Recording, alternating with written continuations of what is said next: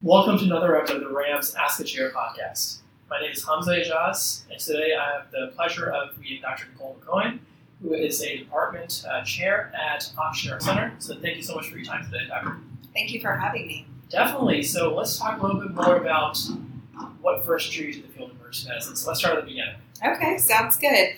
So I grew up with a father who had a long history of pretty severe cardiac disease. And so I was in and out of the hospital all the time as a child with him. And I was an only child. And so I was often kind of carrying the load, I guess you could say, on my own from that perspective. And so I had a lot of interactions, particularly in emergency medicine and in critical care, that were really a positive impact on me. The way the physicians handled certain situations, the way they communicated with us, I thought it showed me that they could have such a positive impact on so many people. And I think that's what really initially drew me towards medicine in general. Then I always had a liking for science, and so the two kind of fit together, and that's how I ended up going into medicine. Yeah, and honestly, the fact that emergency medicine has the potential to impact so many lives. A lot of people come to us on the worst day of their life, or very close to the worst day of their life. The potential to make that impact at that time and meeting them is a huge reason that I hear frequently. I also went to the reason for that reason as well, for people who go to emergency medicine. So, absolutely. Touching a little more about your prior interests, your current interests, your prior experiences in terms of you have extensive background in medical education. You've held various leadership positions, both at the undergraduate medical education level as well as the graduate medical education level, the program director as well. So quite a few extensive leadership positions prior to now you being the department chair. So let's talk a little bit more about how you first discovered the niche of medical education and what interested you there. Absolutely. So I always was a big nerd at heart, and I always wanted to be a teacher before medicine even crept into the picture. And so I think the two really, as far as medical education is concerned, it meshed those two interests together. I really felt I could have such a positive impact that was so much more widespread by being in education. And that is what really drew me towards it. I think that the bonds that you make with the people that you train or the people that you teach, it's just, they're long lasting. They're relationships that stay for a lifetime. And so it's more than just sitting in a classroom and delivering a lecture. It's about really the mentorship that's there and often the sponsorship that's there. And I think I get a lot personally out of those relationships and moments where I feel I can help someone else on their journey. And so that's really kept me in medical education for the long haul. I think the way it started was an interesting start. I was with Dr. Corey Slovis, who was chair at Vanderbilt for a very, very long time, up until very recently. And he was one of my greatest mentors. And he really had a knack for finding things that people were good at and really giving them the confidence and the mentorship to pursue those. And so I think without having him there and Keith Wren, who was the longstanding program director right before me, they really took an interest and really helped me develop the skills that they already saw were there and really helped me get to the point where I felt more confident as a leader and then ultimately stepped into Keith's shoes as the program director there for quite some time, and then moved on into a chair role after more mentorship from Corey. And so a lot of what I think the students will find is that this is a journey much like any other business. If you find the right people that you can network with and really develop relationships with that can help you along the way, it's really so meaningful and really will help you kind of propel yourself down whatever path you choose. But it's all about those relationships that you build along the way. And then that's great insight that you provided. It's a lot of the buzzwords that I'm hearing are mentorship, sponsorship, and both of those are very important, both within medical education, but the field of academic emergency medicine altogether, and especially more so as a leader as well. Now, kind of a little bit more, I want to touch base about the undergraduate medical education versus the GME level in terms of if there is a resident who is considering pursuing a medical education fellowship and trying to figure out where their niche lies within the UME versus the GME level, Like, how did you kind of, since you've had roles in both of those settings, like, what kind of advice would you provide to those residents thinking about one of those two? So I think a lot of it is fact-finding and experience. So I think if residents really energetically search for opportunities that give them exposure to those, because you really have to see it very closely from someone that can really shepherd you through at the beginning. I think if you can really seek out those opportunities, it's so worthwhile, whether that be some more formal training through larger organizations, whether it be through your own institution. I think really seeking those out is important. Now, how you do that is sometimes tough, and so that's where you really need the networking portion I was talking about to really find and seek out those opportunities. I can say I often end up in these situations where I volunteer. I get bright ideas and I volunteer for things that sometimes just spiral. And so the way I got back into UME as a course director was through going to Harvard Macy, so getting some extra training. So looking for programs like that that can really give you that spark of excitement and get you into it and get you exposed to things. So I went there, and then when I was there, I said, hey, I really want to get more into UME. So I reached out to my old dean and said, hey, if you ever need anybody to help out, and the next thing I know, a week later, she said, hey, do you want to be a course director? Right? So I think it's all about, once again, those connections and really exposing yourself to all those different opportunities early on. Fair. That's very helpful. So in the setting, basically, it sounds like maybe potentially consider pursuing formalized education or formalized training, and then just putting yourself out there for an opportunity, so letting other people know that you're available for an opportunity that presents itself. Absolutely. And I would say another thing that I was always very hesitant to do early on, that now looking back would have been very helpful, is I don't think that there's anything wrong with reaching out to leaders in a subspecialty or in a niche that you're interested in, and asking them if you could interview them about their leadership background. What was their journey?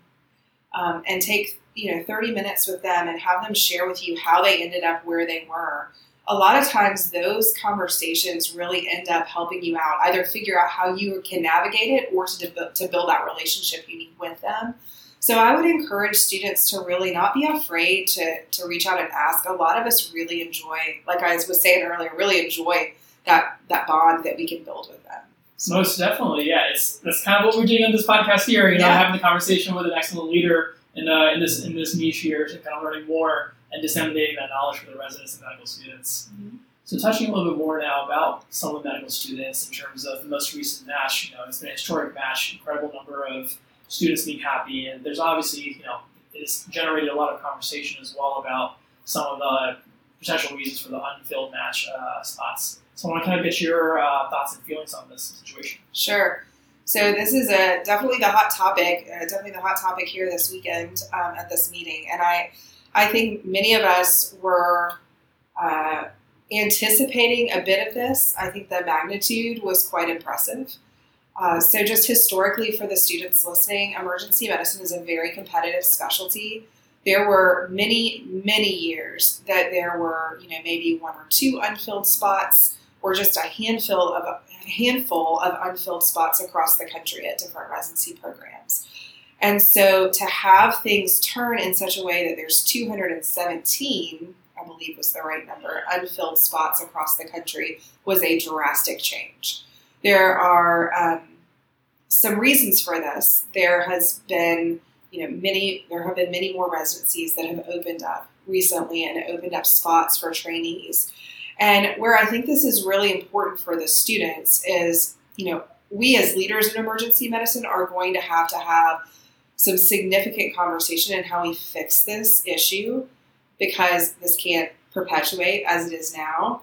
But for the students, I think it's going to be hard, because you not only have a new platform of interviewing, primarily virtually, and who knows what next year's landscape will look like, but if that continues, that virtual piece, I think, has some pros and some cons. And then in the flip side, now you have a myriad of these new residencies opening up. And how do you know that that residency is going to have the certain things that you need to achieve your goals as a trainee and as a future emergency medicine physician? And so I think the tips I would give the students is that you may have to do a lot of homework offline, a lot of conversations offline about trying to figure out, seek from your leaders at your home institutions, their thoughts on good programs that would be strong and be good training sites for them.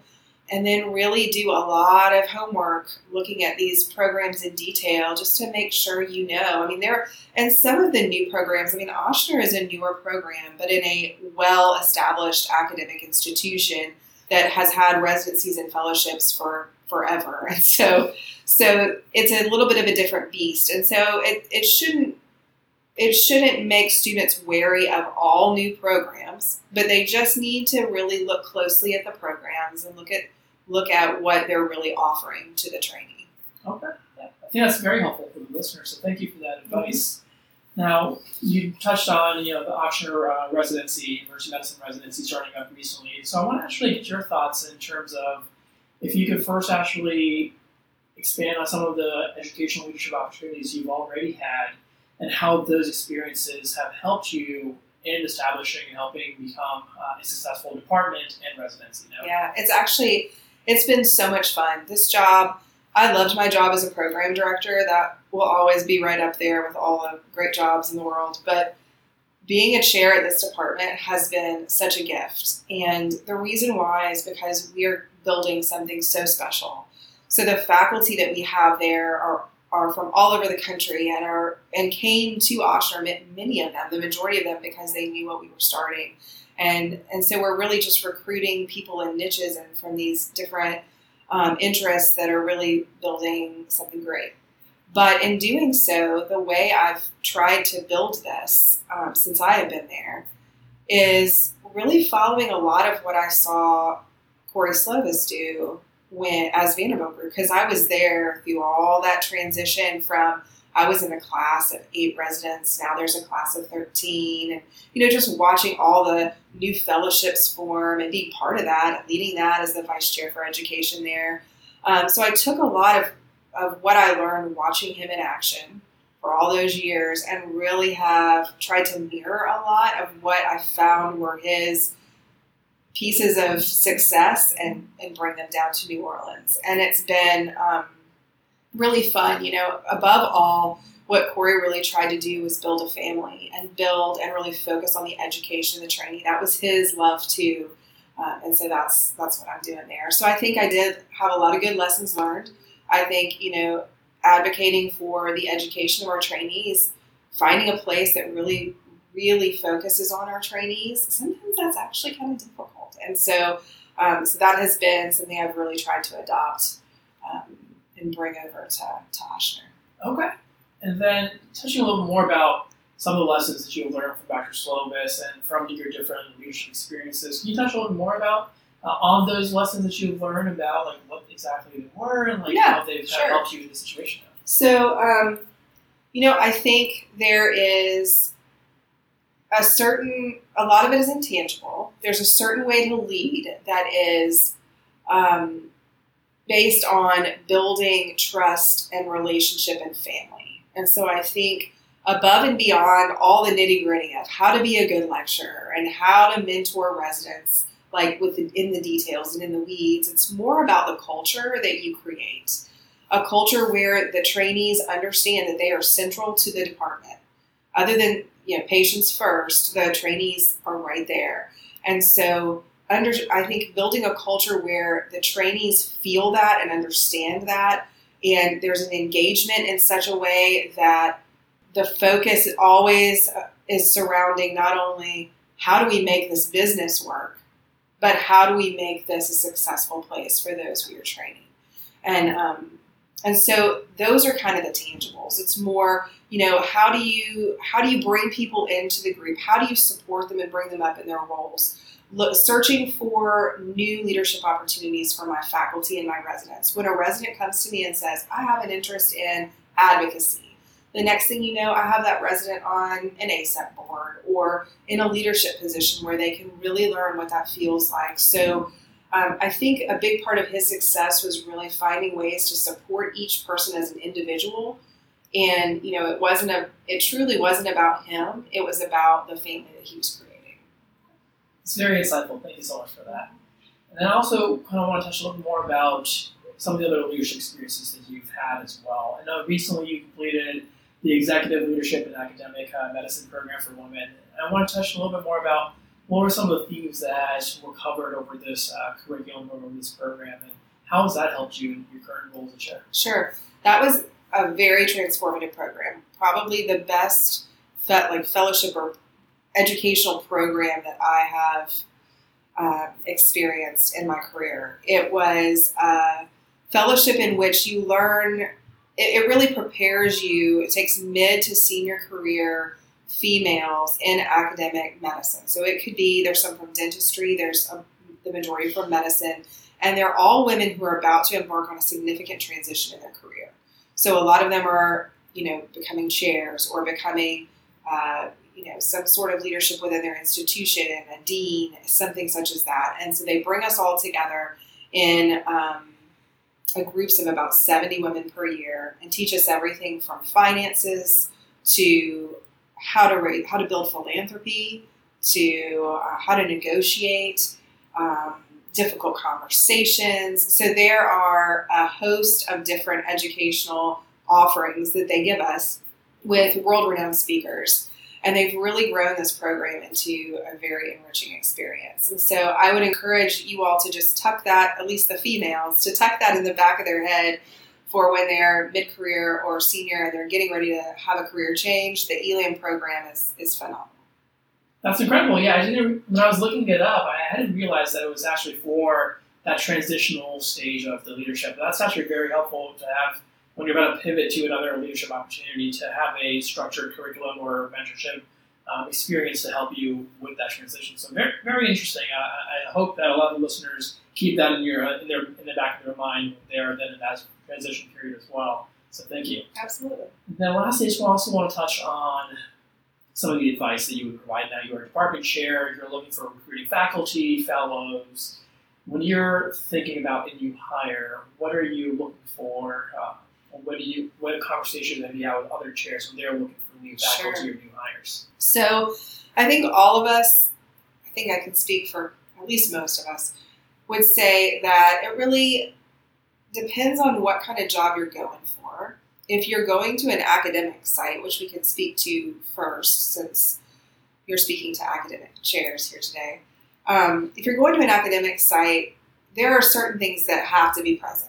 You have to show evidence that you are a hard worker and that you're enthusiastic and that your work ethic is really strong. What we want is people to come in and want to go above and beyond, right? And so I think exhibiting those characteristics in the interview, showing details that can be examples of how you have been hardworking and enthusiastic throughout your career are really important. And so those are kind of like the gimmies. I mean, you certainly would expect that would be important, but honestly, that is truly the most important trait: is hardworking, competent, and really working well with other people. We want to bring people in that are fun to be around, right, and want to be part of the family. And so those are the biggest things. Now, if you're applying to an academic site, you're also going to want to bring with you something that makes you special. You always want to have something that makes you indispensable, right, in any job. And so that's always good job security. So having some sort of fellowship training, for example, or extra experience in a certain niche is going to make you much more of a desirable candidate to that particular program, especially the way emergency medicine is today, where there's ultrasound and tox and sim and international medicine. I mean, the list goes on and on. And so if you can bring something special to the mix, that could be maybe an MPH or an MBA or experience that you have had, that will set you apart from other applicants to that program. Now, if you decide you want to go into the community, which there are a number of really amazing community jobs, then I think the things we talked about at first become the crux of the decision making. How competent are you? How much do you want to put in the extra work? And how well you work with other people. Then it becomes a little less focused on specific niches. And so it really depends on which branch point you're going to go for as to what you need to bring to the table. That's very helpful advice for all of our listeners. I'll definitely keep that in mind as well when I'm thinking about applying for a job now in the next 12 to 14 months approximately. So thank you for that. Exactly, yeah, just in the back of my mind a little bit. Absolutely. But Dr. McCoy, thank you so much for your time today. I know you've got a very busy schedule, so thank you so much for sharing your advice, your experiences as well. It's been very informative. So thank you so much for attending today. Yeah, absolutely. Thanks for having me.